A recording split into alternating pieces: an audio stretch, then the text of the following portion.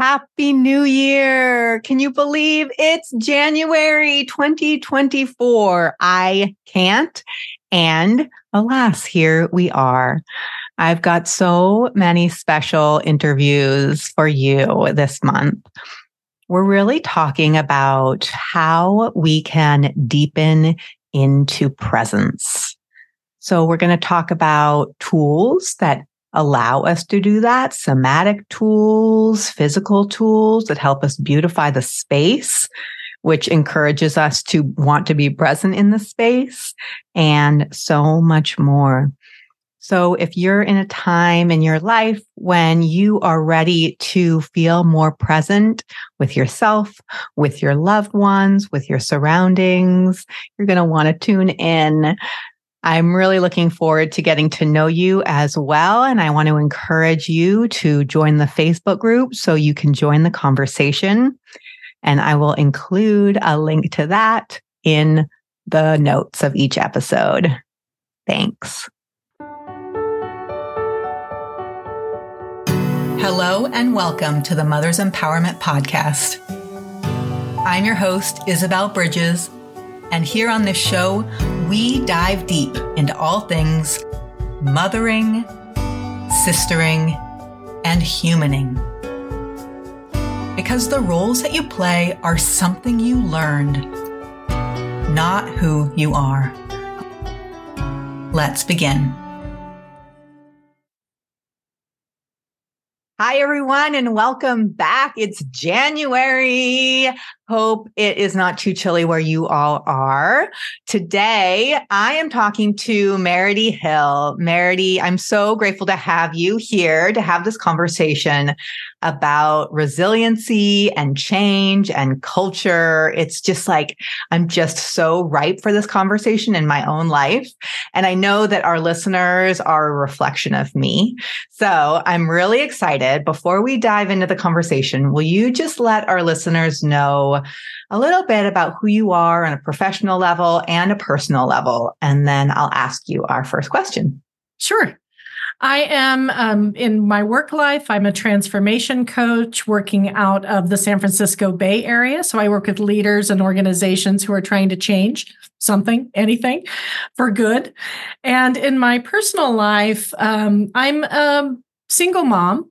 I was a young widow, unexpectedly became a widow and had to kind of adapt how I approached the concept of family in my own life.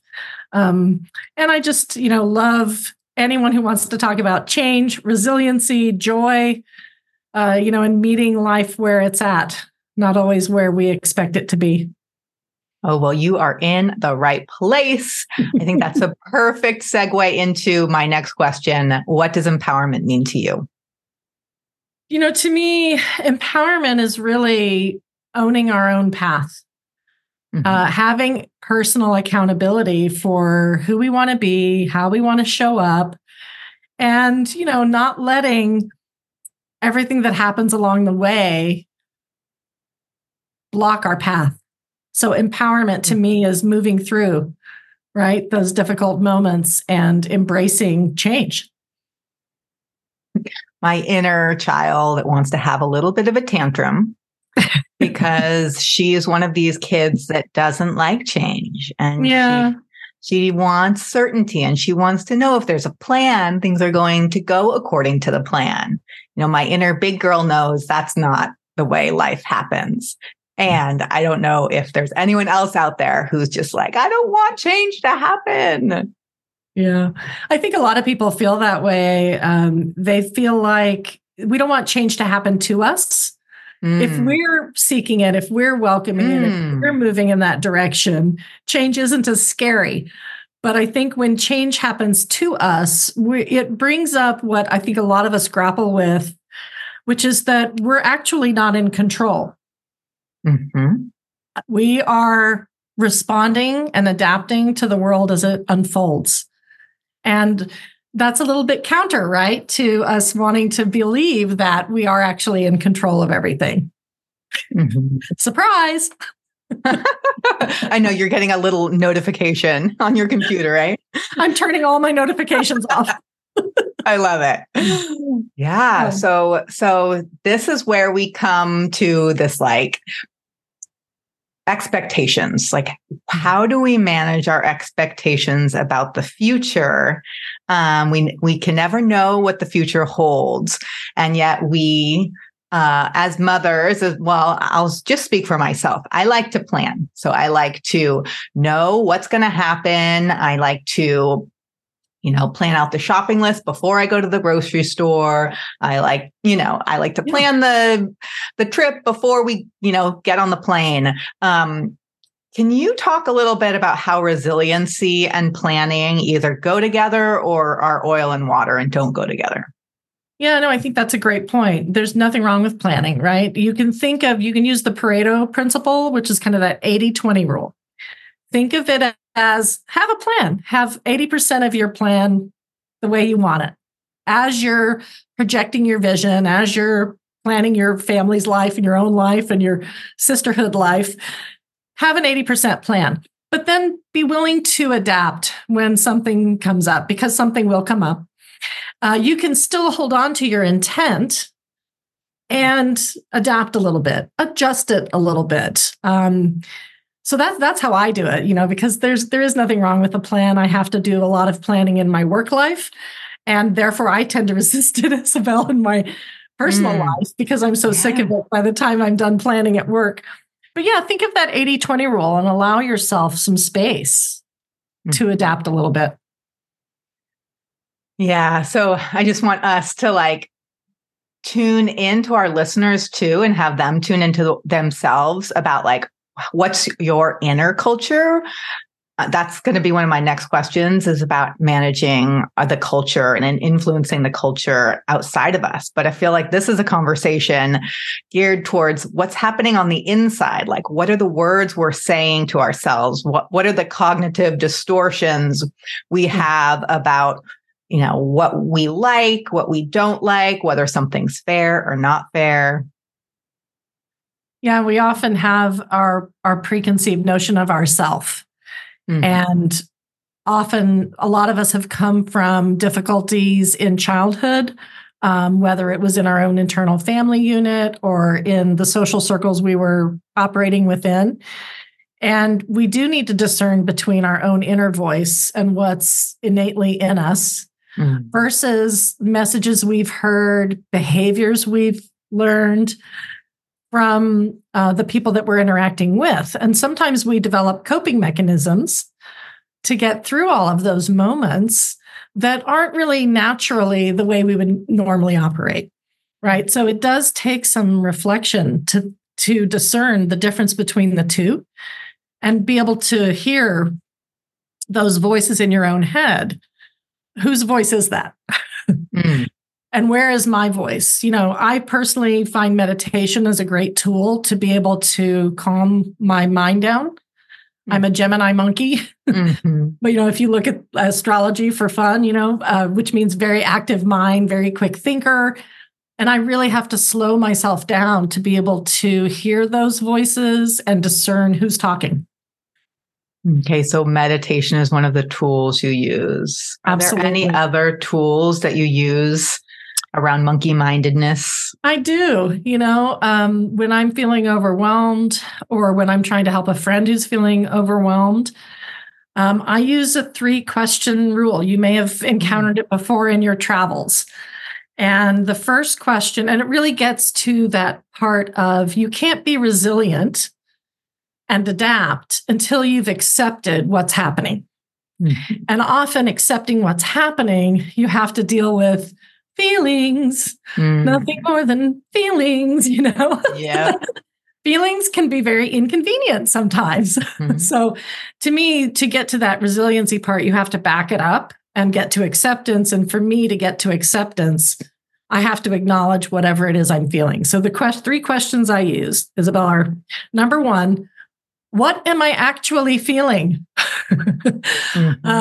It is for some of us who are more analytical driven brains who like to achieve a lot, always on the go, just stopping to find out what am I actually feeling, and not what I'm doing, not what I'm thinking, but what am I feeling? Starting there, I get an answer to that. Then I think, what do I need? My second question is, based on how I'm feeling, what is it that I need right now to take care of myself, to take care of my sisters, to take care of my family? But you can't do any of those others until you're taking care of yourself. So what do I need is the second question. And then can I pause you here? Yeah. Can you say a little bit about what that word means to you, need?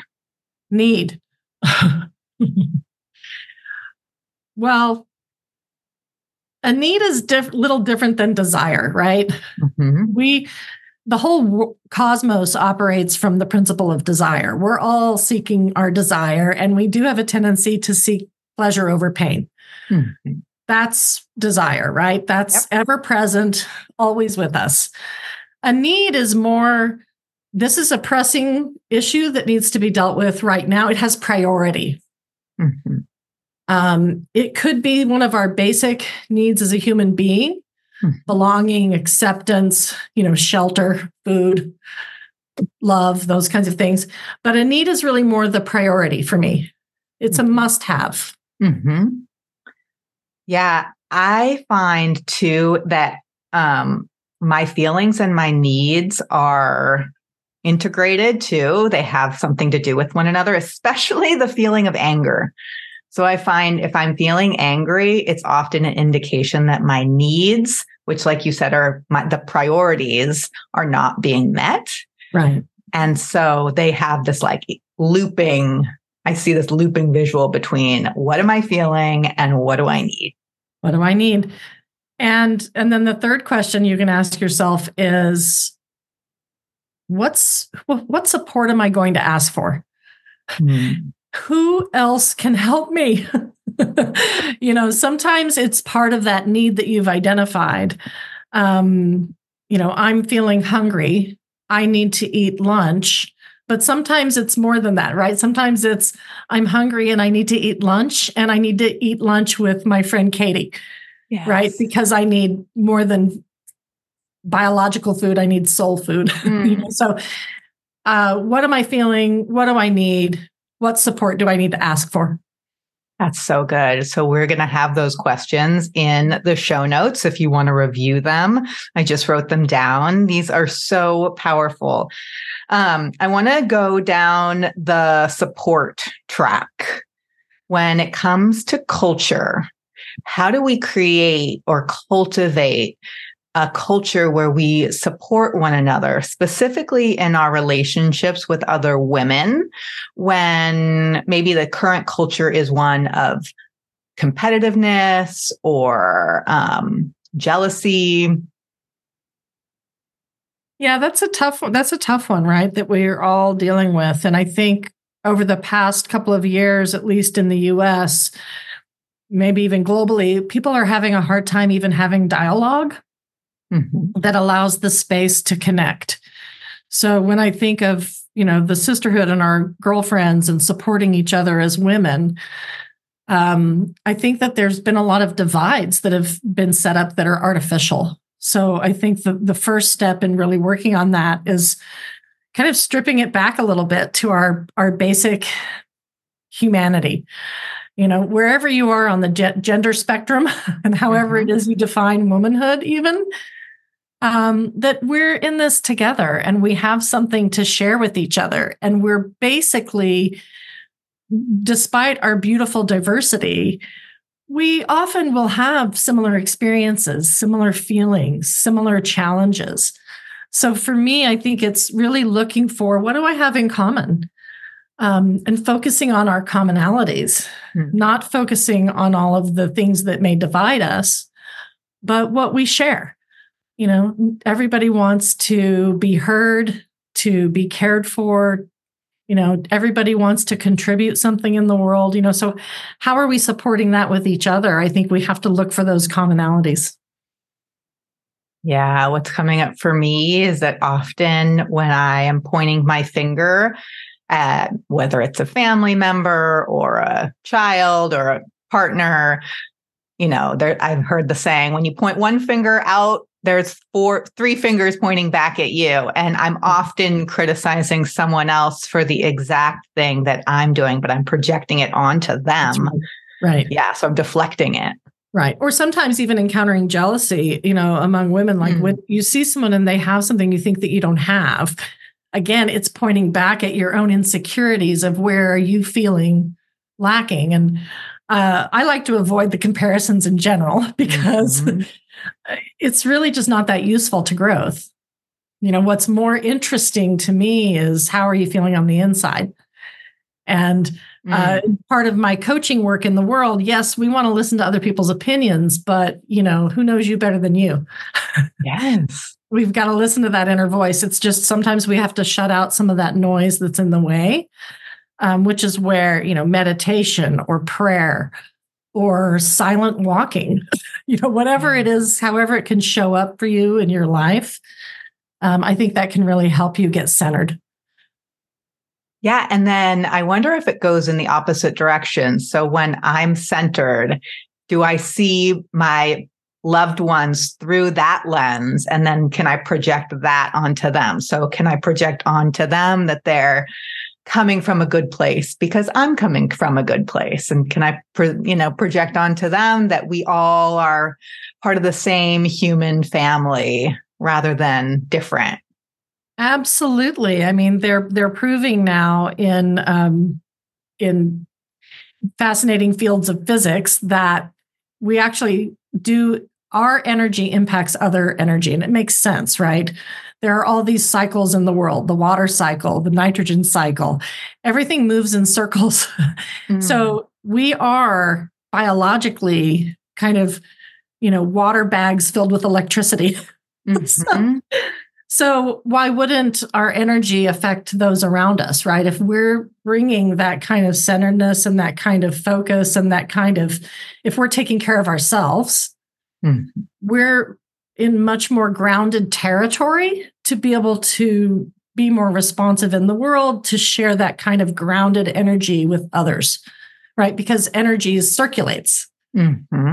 So that's how I think of it, is we're all energy and we are affecting the energy around us. Yeah. It goes back to, how you look at empowerment, right? It's like, and how I look at empowerment as an inside job. It's like, if I hold my power, then it comes from me, not the other way around. It's not coming from other people. My energy and empowerment is inside of me. Exactly. And that's why those, it's like Weebles. And you're younger than I am, but Weebles was a toy when I was a kid. And the commercial was Weebles wobble, but they don't fall down.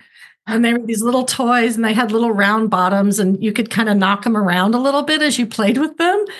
And they would accept the energy, kind of like some martial arts. They would accept the energy and redirect the energy, but they didn't fall down, right? So the Weeble, this is bizarre analogy. Never thought this would come up in this interview.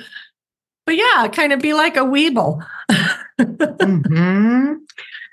Yeah. And then the work that it takes to come from that weebly place, not the other place. Yeah. It does take some work to do that, right? Buddhists are really good at it. I'm not a Buddhist, but I love a lot of Buddhists. But I think a lot of those principles that they use are very real, right? There's proof that there are techniques and skills we can learn to help us get more grounded, to help us come from more of that place of love, when we are connecting with other people. And then that's what resiliency is, right? Resiliency is being able to bounce back up. Yes. Resiliency is definitely being able to shift in some way, that maybe you hadn't planned to do, being resilient. Again, sometimes you have to move through some uncomfortable places, and again, those feelings that you have to acknowledge help you do those things as well. But I think we all have to support each other to get there together. You can follow your inner path. I can follow my inner path. But then what happens when our paths are together? And how do we expound this energy in the world, beyond just ourselves, beyond just two people connecting in relationship, really growing that. And I think that's where it comes back to this idea of culture, right? Mm-hmm. Culture, whether it's at work or in your personal life, culture is co-created, right? It's 1,000 tiny touch points of what it feels like to live in this country, to work at this place, to be in this family. We're creating that culture together through our dynamics, through our rituals, how we celebrate, how we deal with conflict. All of those things kind of make up our culture. And so you're not in this alone. We're creating that culture together. And I think that's when I dealt with what happened in my own family and thought about intentionally creating a culture in my family that I wanted to be part of. Mm-hmm. I worked with two other main, several people, but two big main people in my life to help co-create that. Mm-hmm. Right. One was my mother-in-law and one was my son. They had opinions too about what our family culture was going to be. I had ideas, and we took some of what everybody wanted to do. We created that together. And so, that's, I think, the thing that I really wanted to help convey today with you and all of your listeners is we're not really in control of everything out there, but we can craft it, right? We can intentionally create more joy and find more pockets of hope and happiness and love and joy. If we can do that together, it just makes it so much richer. So for that woman out there who is not in joy, who is not feeling supported, how can she kind of step towards that, like reculturing her life when it's but there's so many gaps? Yeah. Well, I think the most important thing is there is some kind of need pressing right now for that person. Mm-hmm. So the first thing is you've got to take care of making sure you're safe, you're taking care of your biological needs, that your table stakes, if you will, is taken care of. So if you're in danger, if you're in a toxic situation, you need to take care of that safety, those factors first. Mm-hmm. That's absolutely essential. And if there's something out of balance there, I believe that's where your focus should be, to get to a place where you're safe enough to be able to think more broadly, right? And then when you are in that place where those basic safety needs have been taken care of, I think of it always as kind of two sides. Again, I'm a Gemini. So I would think first of what's one tiny thing you can do today to better take care of yourself. It doesn't have to be something on your to-do list. It could be taking a hot bath. It could be rubbing your own feet while you watch a silly show. Whatever it is, something that is achievable that you can do to take care of yourself right now. And then I would, again, look externally.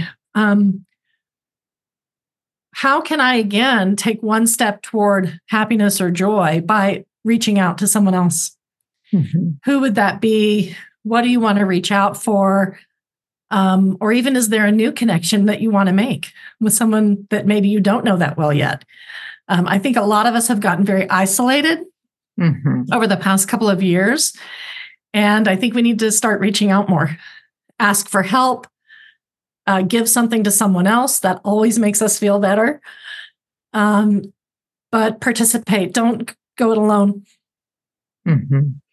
And can you just talk a little bit about the vulnerability and the bravery that it takes to ask for support when you don't have it?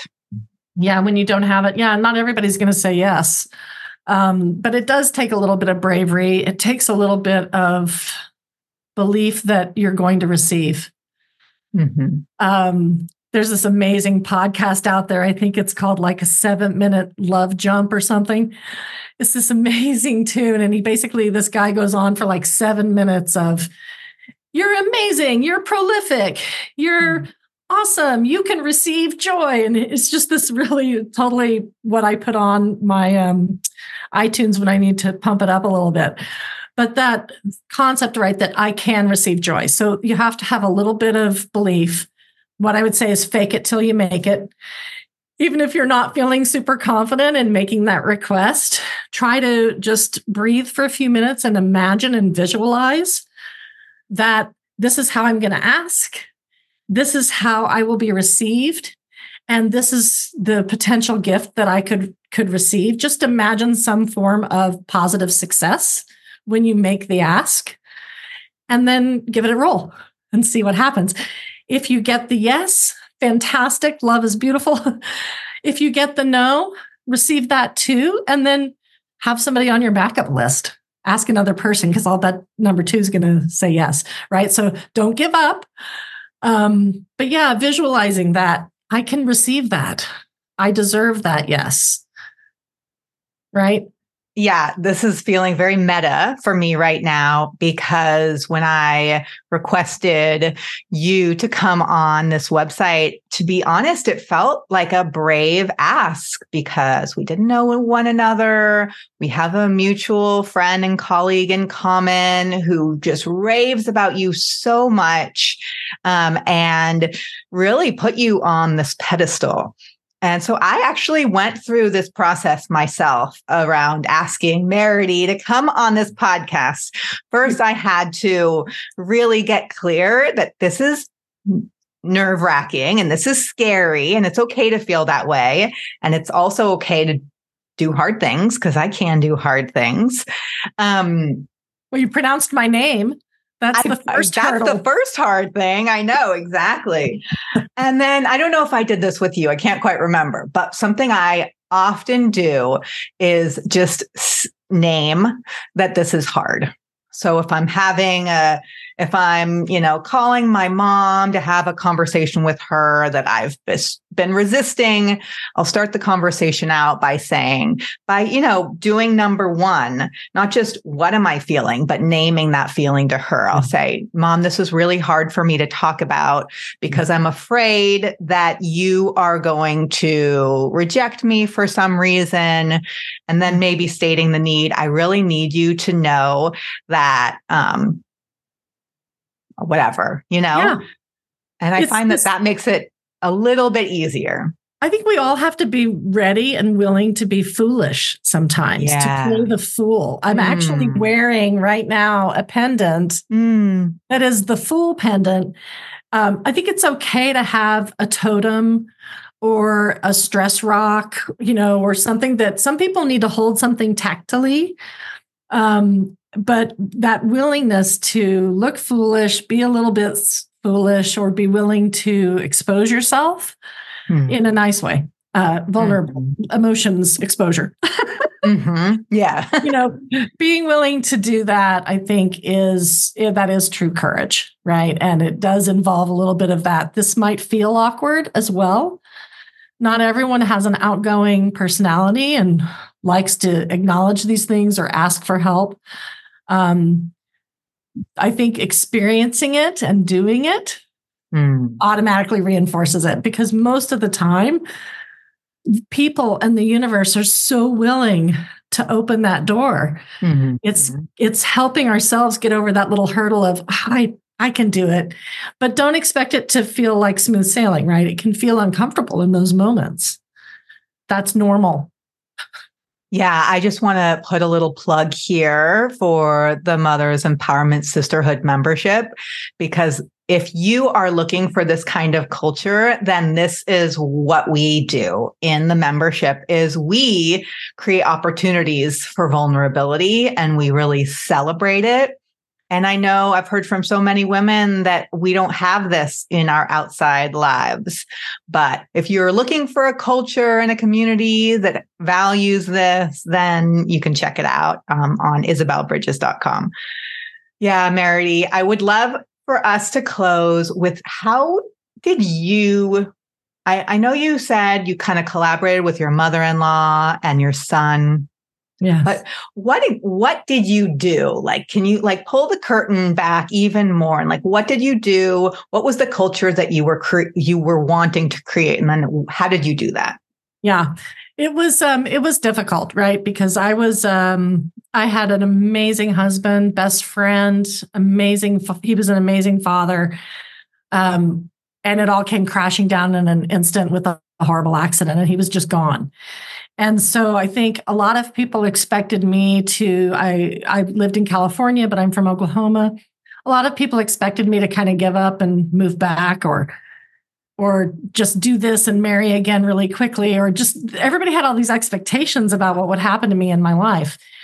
And instead, I had a friend who pulled me aside one day after this accident. And she said, because my son was 11 months old. And she said, whatever you do going forward, she said, she's told me she was raised by a single mom. And I had never planned to be a single mom. That was not something I had planned for. And there's absolutely nothing against intentionally creating that in your life. It's just not something I envisioned. And so I really wasn't prepared for that. And she said, don't raise your son as if his arm is cut off, so don't raise him with that victim mentality. And so that moment with that sister, that sisterhood really stuck with me and made me think about, how am I going to show up now, for this little baby and this young man. And for my mother-in-law, this was her only son. So she was completely devastated, and she, didn't really want to move forward at all. Mm-hmm. So we talked about it. We got support for our grief, and we helped each other.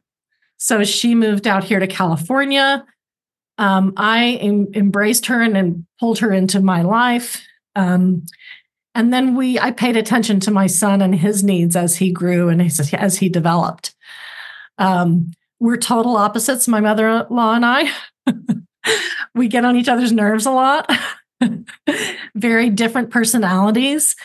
And I do feel like I've kind of cracked the code on the mother-in-law thing, and it's humor, right? So even though we disagree all the time and we get on each other's nerves, we are aware of that, and we make it a joke. We use humor. We're like, oh, there you go again, trying to plan my life, and I just want to, live by the seat of my pants or whatever it is. Mm-hmm. And we'll acknowledge it and make it a joke. So we tried to bring that kind of levity, if you will, into my son's life as well, as he encountered difficulties or where we saw he enjoyed activities, right? We tried to intentionally bring that into our new culture as a family, where we're lovers of the underdog. So we're athletics fans, Oakland A's fans, right? Mm-hmm. We love an underdog. We tried to find, again, those places of commonality in our family culture that we could all kind of get on board with. And we tried to use seeking small pockets of joy as a way to endure kind of a very horrible situation, really, mm-hmm. right? Was, okay, I can enjoy this mug of tea right now and browsing in this bookstore. I can sit at the beach for 30 minutes while my son plays in the sand and appreciate that sunset. Like, that's literally, for those people who are going through that grief cycle, sometimes that's all you really can do, right? But if you keep doing those tiny little pockets of joy, eventually they start to add up. Right. And you can start to see that path you're creating and then live with more of that as your normal state of being. Right. So it takes some time. But for me, I think that's partly why resiliency is connected to accepting your feelings, accepting what's happened, being willing to take a different path. And for me to take that different path, it had to do with finding little tiny pockets of joy. In the present, not in the future, and not in the memory of the past. Right now, right? And still to this day is about when people ask, oh, you seem happy. That never resonates to me. It's like, I wouldn't say that, but I'm present. I'm content, right? Mm-hmm. I'm present. I'm content. I'm seeking joy, right?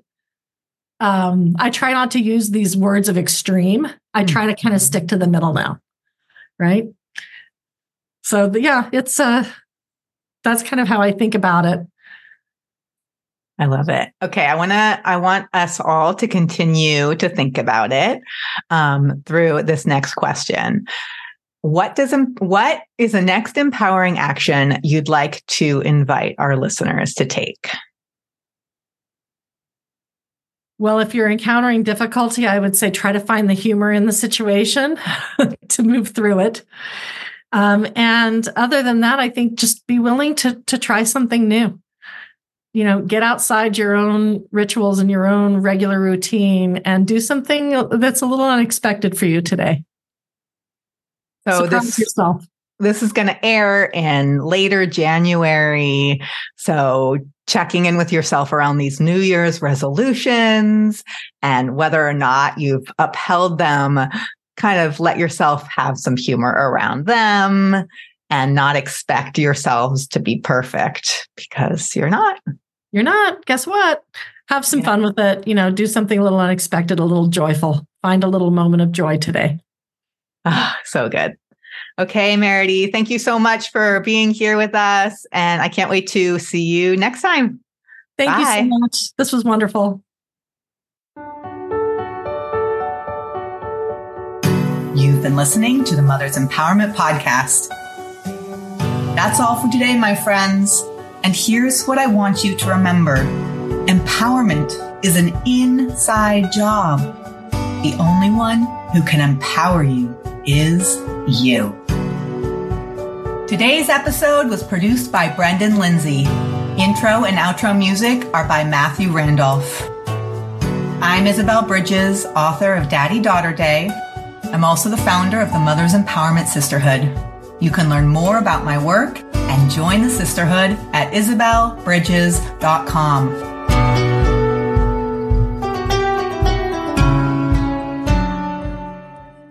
And psst, I'm offering a 50% off discount for a limited time only. So check it out today, isabelbridges.com.